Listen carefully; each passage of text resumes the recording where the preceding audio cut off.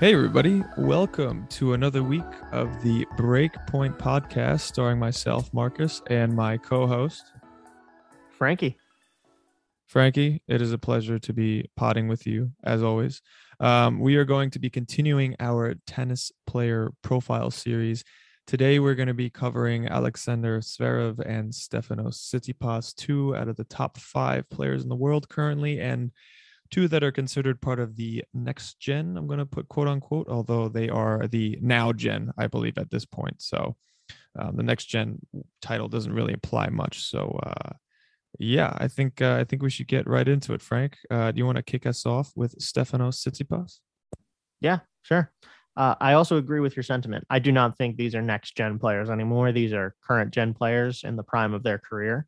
I think when you are describing next gen, you're talking about, Sinner is also kind of here right now, but like he's young enough that you could say next gen. And Carlos Alcaraz and like Holger Rune, guys like that. Yeah, there's That's got that's there's got to next be an gen at that age point. cutoff. I think 20. Like if you're over 21 already, you're no longer like next gen. Yeah, I was gonna say 22, so that's about right. Anyway, so yeah, I'll kick it off with Tsitsipas. So he is the number 4 player in the world, hailing from Athens, Greece. Stefanos, like many of the other top players in the world, comes from a family of athletes. Both of his parents actually were tennis players, particularly his Russian mother, which most people don't know. His mother represented the Soviet Union. That explains the Daniil Medvedev beef. If you go to YouTube, check that out. You mean the greatest clip in modern tennis history? Yes. You should all Google that if you can.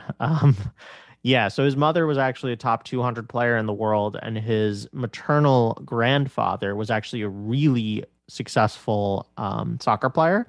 He played for CSK Moscow and represented the Soviet Union in like a couple of tournaments, including the Olympics, I believe. So deep family of athletes. All of his siblings who are younger, they are also all tennis players, but none of them are really nearly as good as Stefanos. So yeah, he grew up in Greece and he played in Greece for a relatively long time, all things considered, which I think is a pretty big deal and separates Tsitsipas from a lot of other players that we're going to talk about in the top 20, in the sense that Greece has really had no representation on the ATP tour ever before Stefanos Tsitsipas. There's been a lot of Greek descent players, right? So we talk about guys like Pete Sampras, Mark Philippoussis, Nick Kyrgios, Thanasi Kokkinakis. These are all Greek descended players, but none have really ever represented Greece before, or been born in Greece, etc. And that is where Stefanos, I think, really separates himself. And he's openly stated that one of his larger career ambitions is to open the game of tennis to Greece and to open tennis itself to Greece as well, in the sense of academies and tournaments should be played in Greece. The climate obviously is very favorable to tennis for sure, so that would kind of make a lot of sense, which I personally really respect about him, and I think he's done a really nice job with that. Beginning in 2015, Tsitsipas began working with famous coach Patrick Mouratoglou, who, if you can't tell from that last name, is also of Greek descent, born in France, but he speaks Greek, which is why he makes sense as Tsitsipas's coach. But anyone who has ever watched a Tsitsipas match knows, Tsitsipas's father is the main one in the driver's seat when it comes to his son's career. He's super involved. Marcus is going to get into some stories from the days that he was a hitting partner with Stefanos Tsitsipas at the U.S. Open to sort of give us a little behind the scenes. But safe to say, Stefanos's father, Apostolos, is very, very involved in his son's career. Steph, like Sasha Zverev, who we're going to talk about, rose to fame pretty quickly on tour, particularly because his play style was just electric to watch. He was super aggressive, that beautiful one-handed backhand, of which he is the only player currently in the top 10 to have a one-handed backhand, one of only two in the top 15, the other being Denis Shapovalov. But yeah, so Tsitsipas has kept the one-handed backhand alive, but he has that super aggressive all-around play style, can really hit any shot that you can imagine, and he's got quite honestly, the good looks, the flowing hair. So he was immediately like, all the brands were interested in him, wanted him to represent, etc. Stefanos also has like a very big passion for like vlogging and photography and stuff like that off the court. So he's like built up quite a big Instagram presence for himself. He's got an exclusive shoe with Adidas, which is also really cool. That most of these other players don't necessarily have. It's a casual wear shoe. It's not a tennis performance shoe. It's like his version of the Stan Smith shoe, which is kind of cool. Um, and yeah, all before the age of 22. He had won the next gen finals, won world tour finals, reached a semifinal of a Grand Slam in Australia, beating Roger Federer, a member of the Big Three. And all of this happened before the age of 22. He had just turned 21 that year. So I think that's pretty much a good summary of Tsitsipas. He's a really impressive player. He's a player who I think extraordinarily highly of. Marcus does as well. And yeah, so Marcus, why don't you give us a little bit of the behind the scenes of what it was like hitting with Stefanos Tsitsipas at the U.S. Open? Yeah, that was an interesting time. I mean, this was when Tsitsipas was he was actually 19. So he's born in 99. So I'm 2 years older than him. So this was my junior going into senior year of college. I was a hitting partner at the US Open, and they summoned me because I was tall with a two-hander, and he was actually playing none other than Daniil Medvedev first round in the 2018 US Open, which was thinking back, I mean, that's a crazy first round matchup. Now we're only going to be seeing that in semifinals and finals now. But yeah, he was still a little bit immature than he is now. Obviously, he's 19. But yeah, the dynamic between the Mortuglu Academy coach and his father Apostolos was insane. I mean, anytime the Mortuglu Academy coach was trying to insert himself and kind of get things on track, Apostolos and Stefanos would just keep bickering and fighting with each other to the point where we actually lost track of time. And he didn't have enough time to practice serves, even though the Mortuglu Academy coach was telling him, hey, listen, we only have got like 5 more minutes. Like, Steph hasn't served yet. And Apostolos just tells him, like, dude, like, F off. Don't worry about it. And then they realized with like a minute to go that he hadn't taken serves yet. And, they needed to prepare the court for the first round match. And yeah, it was just a really kind of a sour mood. And I got off the court and I was like, man, he's going to lose this match. And he ended up losing in straight sets, kind of just like what we expected. But I think he's grown since. But there's a lot of controversy surrounding Steph, particularly with his father and coaching. Steph tends to take frequent bathroom breaks during matches, especially when he's down a set or two, particularly in Grand Slams. He's been accused of cheating. His father tends to talk to him from the stands. He also has been accused of taking his phone to the bathroom and receiving advice via text message while he's on the pot, I guess. I don't know what he's doing in there, but you know, there's a lot of controversy around it. I think rules are actually going to be changed because of him, and that's another episode that we're going to release too on rule changing because of him and the way bathroom breaks should be done, and also just coaching in tennis in general. But Stefanos Tsitsipas, absolutely electric tennis player. Like Frank said, has kind of all the perfect marketing attributes with the long hair and the good looks and the one-handed backhand, a la Federer, sort of. So yeah, it'll be really interesting to see how his career plays out. I'm really big on him. In the clay season, especially, I think he can win some Roland Garros titles.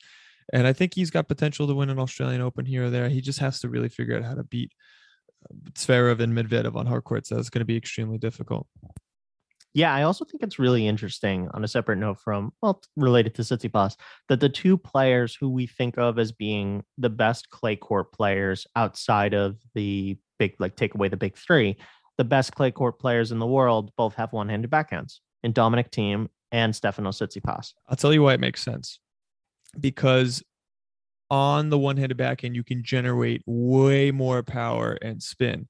And if you're strong enough and your technique is good enough, you can do it to a point where it's almost like a forehand. It's that much leverage that you get, right? On the two-hander, it's probably better for hard courts because you just kind of hit it flat and you can't generate that much spin. Unless you're Yannick Sinner, of course. But I want you to also sort of talk about, because this is, you just sort of alluded to it, but when you were describing hitting with Tsitsipas, the thing that you mentioned to me was his backhand more than anything. So why don't you tell us a little bit about that? Right. I mean, his backhand was so. I had hit with a couple of guys with one handers, but his was so just really heavy, right? And I remember there was one shot where we were having a rally, and he just flicked his wrist like an extra bit at the end, and it bounced off the court like a lefty forehand. And I said to myself, "Wow, that is really good for a 19-year-old one-handed backhand. This kid's going to be really, really good in about basically a year." And the following year, ended up winning the World Tour Finals, and his career kind of took off from there. Making kind of Grand Slam, having good Grand Slam results on a regular basis from there on out, and being a top 10 player. But yeah, no, his backhand is really, really good. I'm actually, Frank, I gotta say, I'm most fascinated by his forehand because of the grip that he uses. He uses Eastern, yeah, Eastern grip. one of the only people left that uses that Eastern style grip, and he's able to get like a good amount. It's not a flat shot; it's a really nice amount of topspin, and his whole game is based around that forehand and dictating with the forehand. So, yeah, his forehand to me, I think is his backhand is pretty. Don't get me wrong, but I think as a real tennis fan and like geek when it comes to this stuff. I think that his forehand is just an absolute must watch for anyone who is into like the deep technique parts of the game because it is the perfect blend to me of an old school style forehand meets a modern tennis game.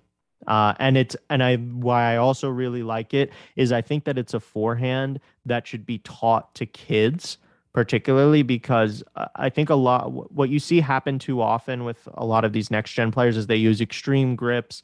They have really whippy sort of styles that lead to a lot of injuries. Jack sock.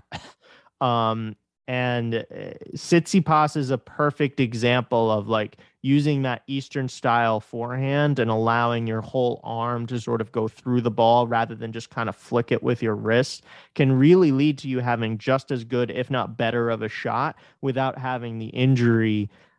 Um, I don't know how to like the injury, like the proneness to injury that an extreme Western grip would have, let's say.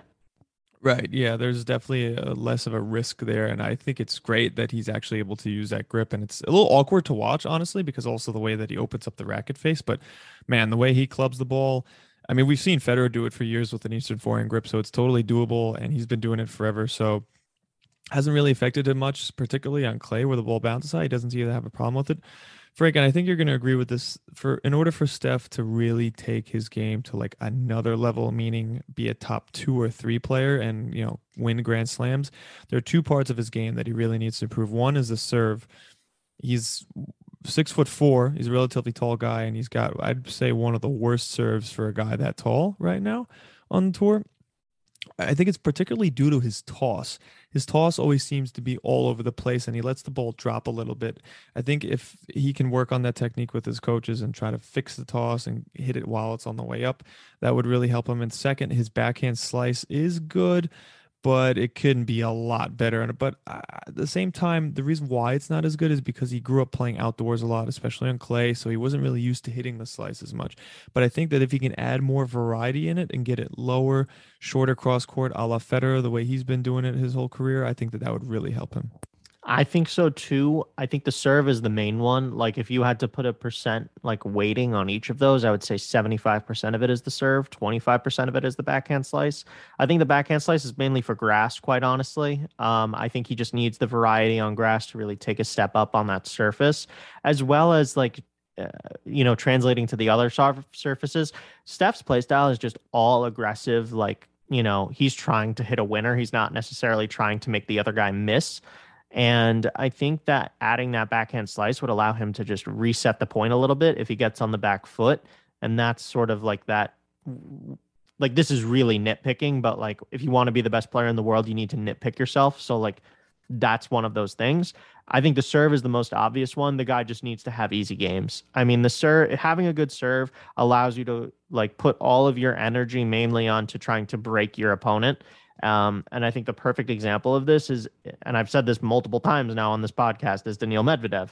Daniil Medvedev has such a good serve that he is able to just put all of his energy into breaking the other guy because his serve is, quite frankly, when it's unbeatable. You're not gonna break him. Look at the U.S. Open final from 2021. Look at the first two sets of the Australian Open in 2022. Daniil's serve is on. You can't beat him.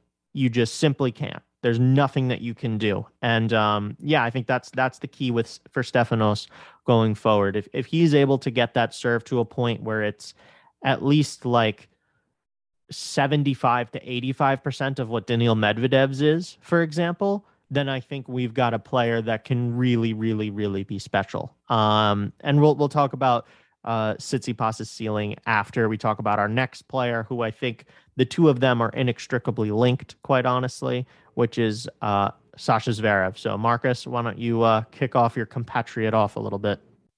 Yeah, this is a great segue into a guy who's also got a bad serve for his size, Mr. Zverev. Sasha Zverev, Alexander Zverev, is has been one of the best players in the world, basically in every age group. I remember, Frank, I was playing tournaments in Germany when I was 12 years old, and he was already the number one ranked junior in Germany. He went, was already one of the best ranked juniors in the world at that age as well. And it kind of continued that success throughout his junior career. He won the Junior Australian Open, won an ATP 500 match when he was 16 in 2014 at Hamburg. So he's been kind of the prototypical boy prodigy, tennis player. Everyone kind of knew that he was going to be this good ever since he was 11 or 12 years old. So it's been really fascinating to follow his story all the way around. He's also a big boy now. He's 6'6". I think he almost weighs at least. It looks like he weighs 200 pounds. He's gained a lot of muscle. He's got one of the best backhands on tour as well. But there's just something missing with him, and I think we just kind of alluded to it. It's the serve, and it's also the mental aspect. It's funny because he grew up in a tennis family. I mean, his brother was on the tour, Misha Zverev, who was a great doubles player and an amazing volleyer, and his father is his coach. And that's something we should note, Frank. Him and his father have a completely different relationship than Stefanos and Apostolos do. His father is very quiet, very calm during these matches. He has been his main coach. I mean, Sarah's tried other coaches. He's tried Ivan Lendl, Juan Carlos Ferrero. He always ends up coming back to his dad, and that's where he's had the most success. So we'll probably see him stick with it. But yeah, it's a completely different dynamic, and I think that's really good for Zverev. I just wish that they would really improve upon his second serve and a little bit of his mental game, because he tends to hiccup, especially when he has kind of these opportunities to close out matches. We saw it in the 2020 U.S. Open final against Dominic Thiem. That was his match to lose, and he did lose it. And then we saw it a little bit during this year's Australian Open when he inexplicably lost to Denis Shapovalov and kind of just broke down mentally. We expect a little bit more from him at this point, considering that we've seen him make some Grand Slam runs. But he is going to be a Grand Slam winner. When it happens, we're not sure yet. I'm thinking of him like a la Andy Murray, who it's going to take a while for him to actually break through. I'm hoping he does it this year. I think he's got a shot at the U.S. Open to do it. I really don't think he wins Wimbledon or the French Open, but he is a threat on every single surface. He's a great clay court player, a great hard court player, and he's a mediocre grass court player. And I think he can improve his game on grass. I think improving his serve will help out with that tremendously. Yeah, I actually do think he's a threat on grass. I think he's more likely to win Wimbledon than he is the U.S. Open. I think there's just way less competition at Wimbledon, especially if Novak is not able to play. I think perfectly legitimate chance that Zverev could win, because all he needs to do is just serve like he did during ATP World Tour Finals, where he just sort of goes for two first serves and really hopes for the best. Quite honestly, this guy, for reference, this guy literally can't hit a second serve. Like literally has no second serve. Like my second serve is better than Sasha Zverev. Like I'm not. I do not even think that's like hyperbole in me saying that. No, we both hit faster second serves than him. But Yeah, it's incredible because when you're watching him play, Frank, I mean, if you're an average tennis fan and you turn on a Sasha Zverev match and you see him serving 140 miles an hour, and then he'll miss it, and then you'll see the second serve come in at a whopping 72. You're asking yourself, what? I've seen him hit as low as 63. That's ridiculous. I mean, That's what? absurd. That's That's insane. absurd. It's But insanity. You never see whatever. that. Yeah, you just never see that on the men's tour. It's insanity, and you just ask yourself like, how are you so good and your second serve is so bad? We've literally never seen anything like this, and I don't know if that's a good thing or a bad thing for the game. Honestly, I think it's kind of bad. It's like, damn, how is this guy really this good with that? But his ground game is just outrageous. So he he's gonna be winning slam soon, and yeah, I think that he's gonna probably break out at the U.S. Open or at the Australian Open next year. Yeah, I mean, I just both of us think very highly of Sasha Zverev on the court. He is a fantastic player for sure, and I think what separates him from everybody else is that he's proven that he can be a threat on any surface, right? The rest of the players, like we like the player we mentioned on this podcast just now, Tsitsipas, who has that all around game, like has really not had much success at Wimbledon.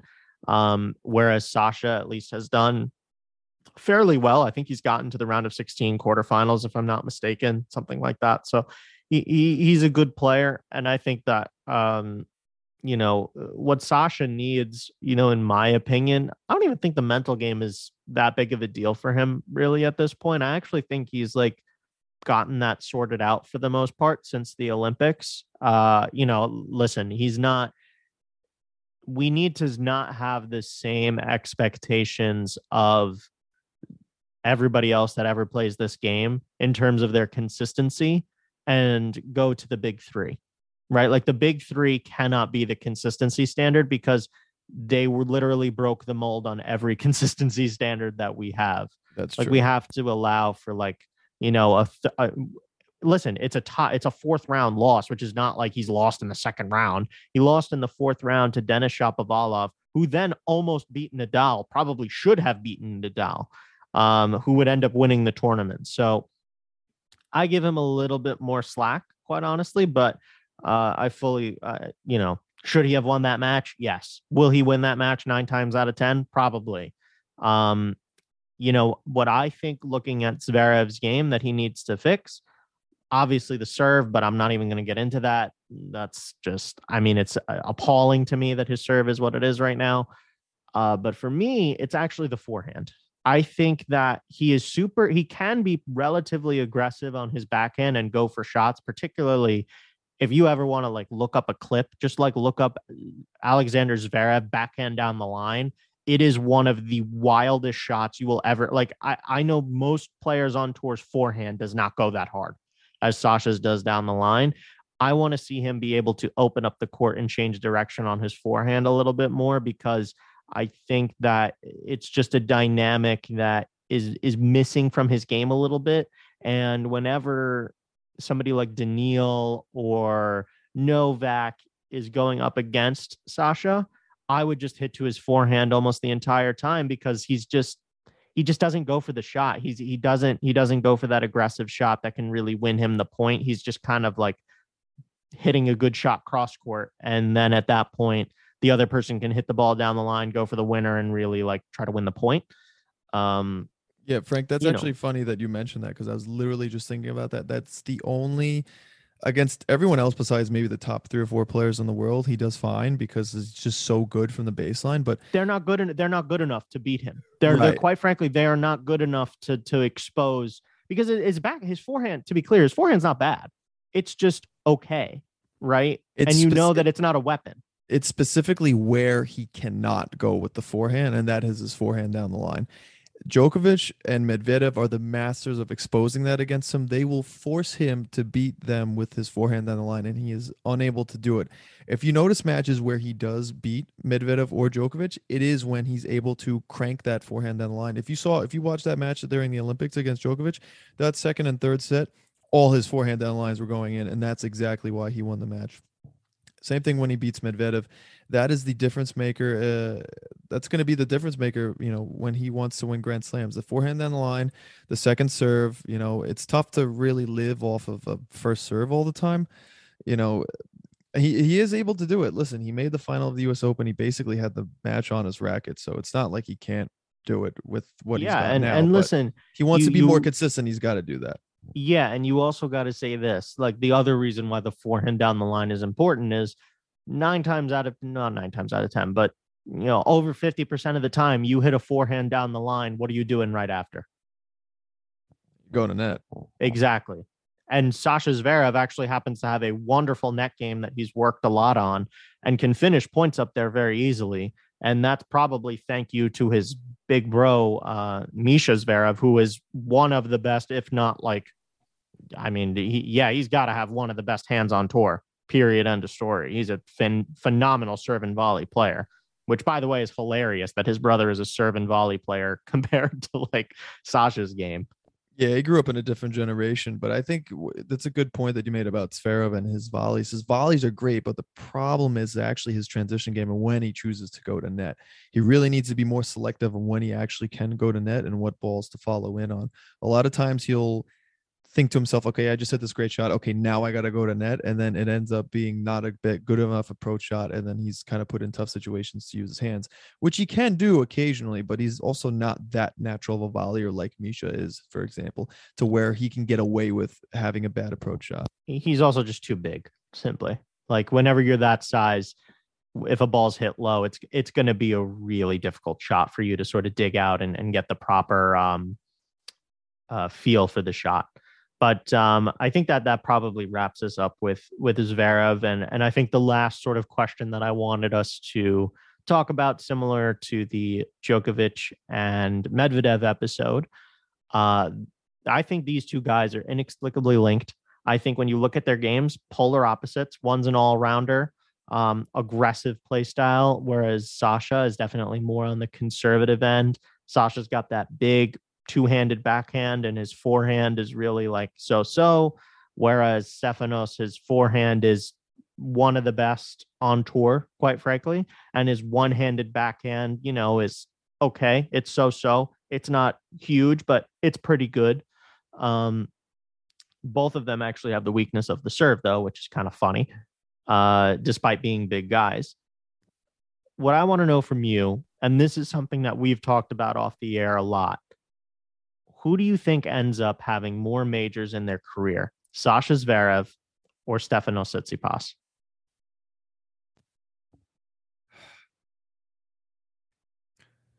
I mean, for purely from a talent perspective, there's really no argument.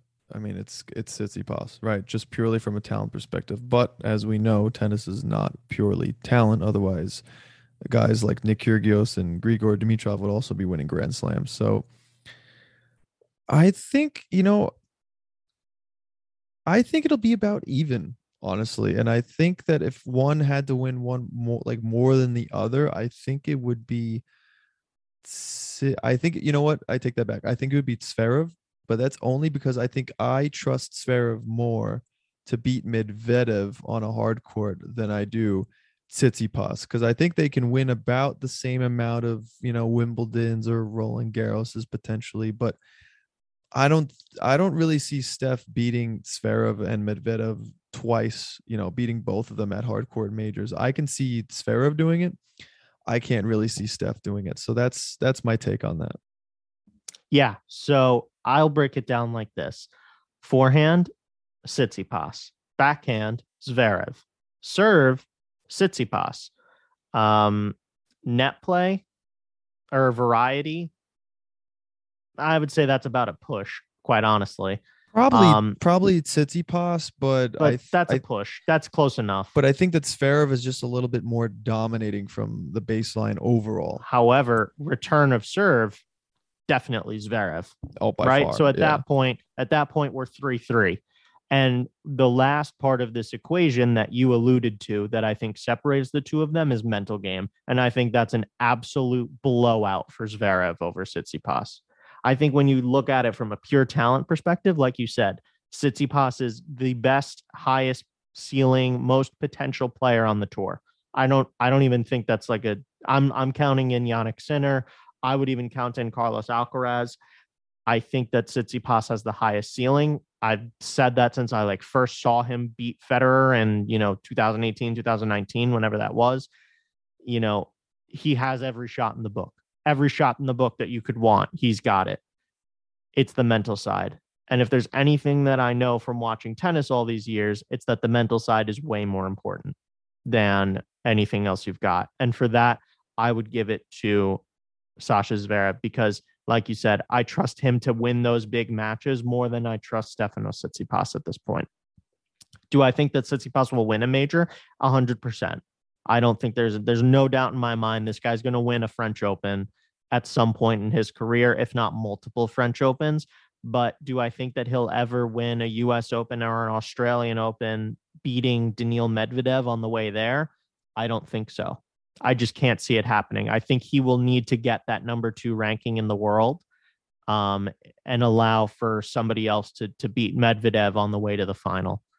Whereas Zverev, I can see beating and has beaten Medvedev on a big stage on a hard court before. Zverev has won major tournaments on clay, and I think on his day can beat Sasha Zverev on clay. Sasha Zverev can beat Tsitsipas on clay. And I think on grass, because of the serve, if Zverev is even able to get some semblance of a second serve, he will be a threat on grass and at Wimbledon. So for me, I would tip the edge towards Zverev slightly, but yes, I do agree with you that it is going to be very, very close. And with that, I think that's going to wrap up this episode. We hope you have enjoyed this episode of the Player Profiles. And if this is something that you guys enjoy, please give this a like on Instagram and give us a good rating on Spotify and Apple Podcasts. That helps us tremendously if you were able to do that and leave a review. Super helpful for us. If you would like to be on any of these episodes of Player Profiles, if there's a particular player that you really like, you're a fan of, that you would like to join us, we are more than happy to have you on. We do these episodes over Zoom most times, so pretty easy for us to have a guest. You're more than welcome on. Be sure to hit us up on @Breakpoint Podcast 7 on Instagram. And of course, we are available by our always faithful carrier pigeon to the Broadway Long Island Railroad, USPS. So thanks for joining us, and we'll see you guys next time. Bye. Key, go to class.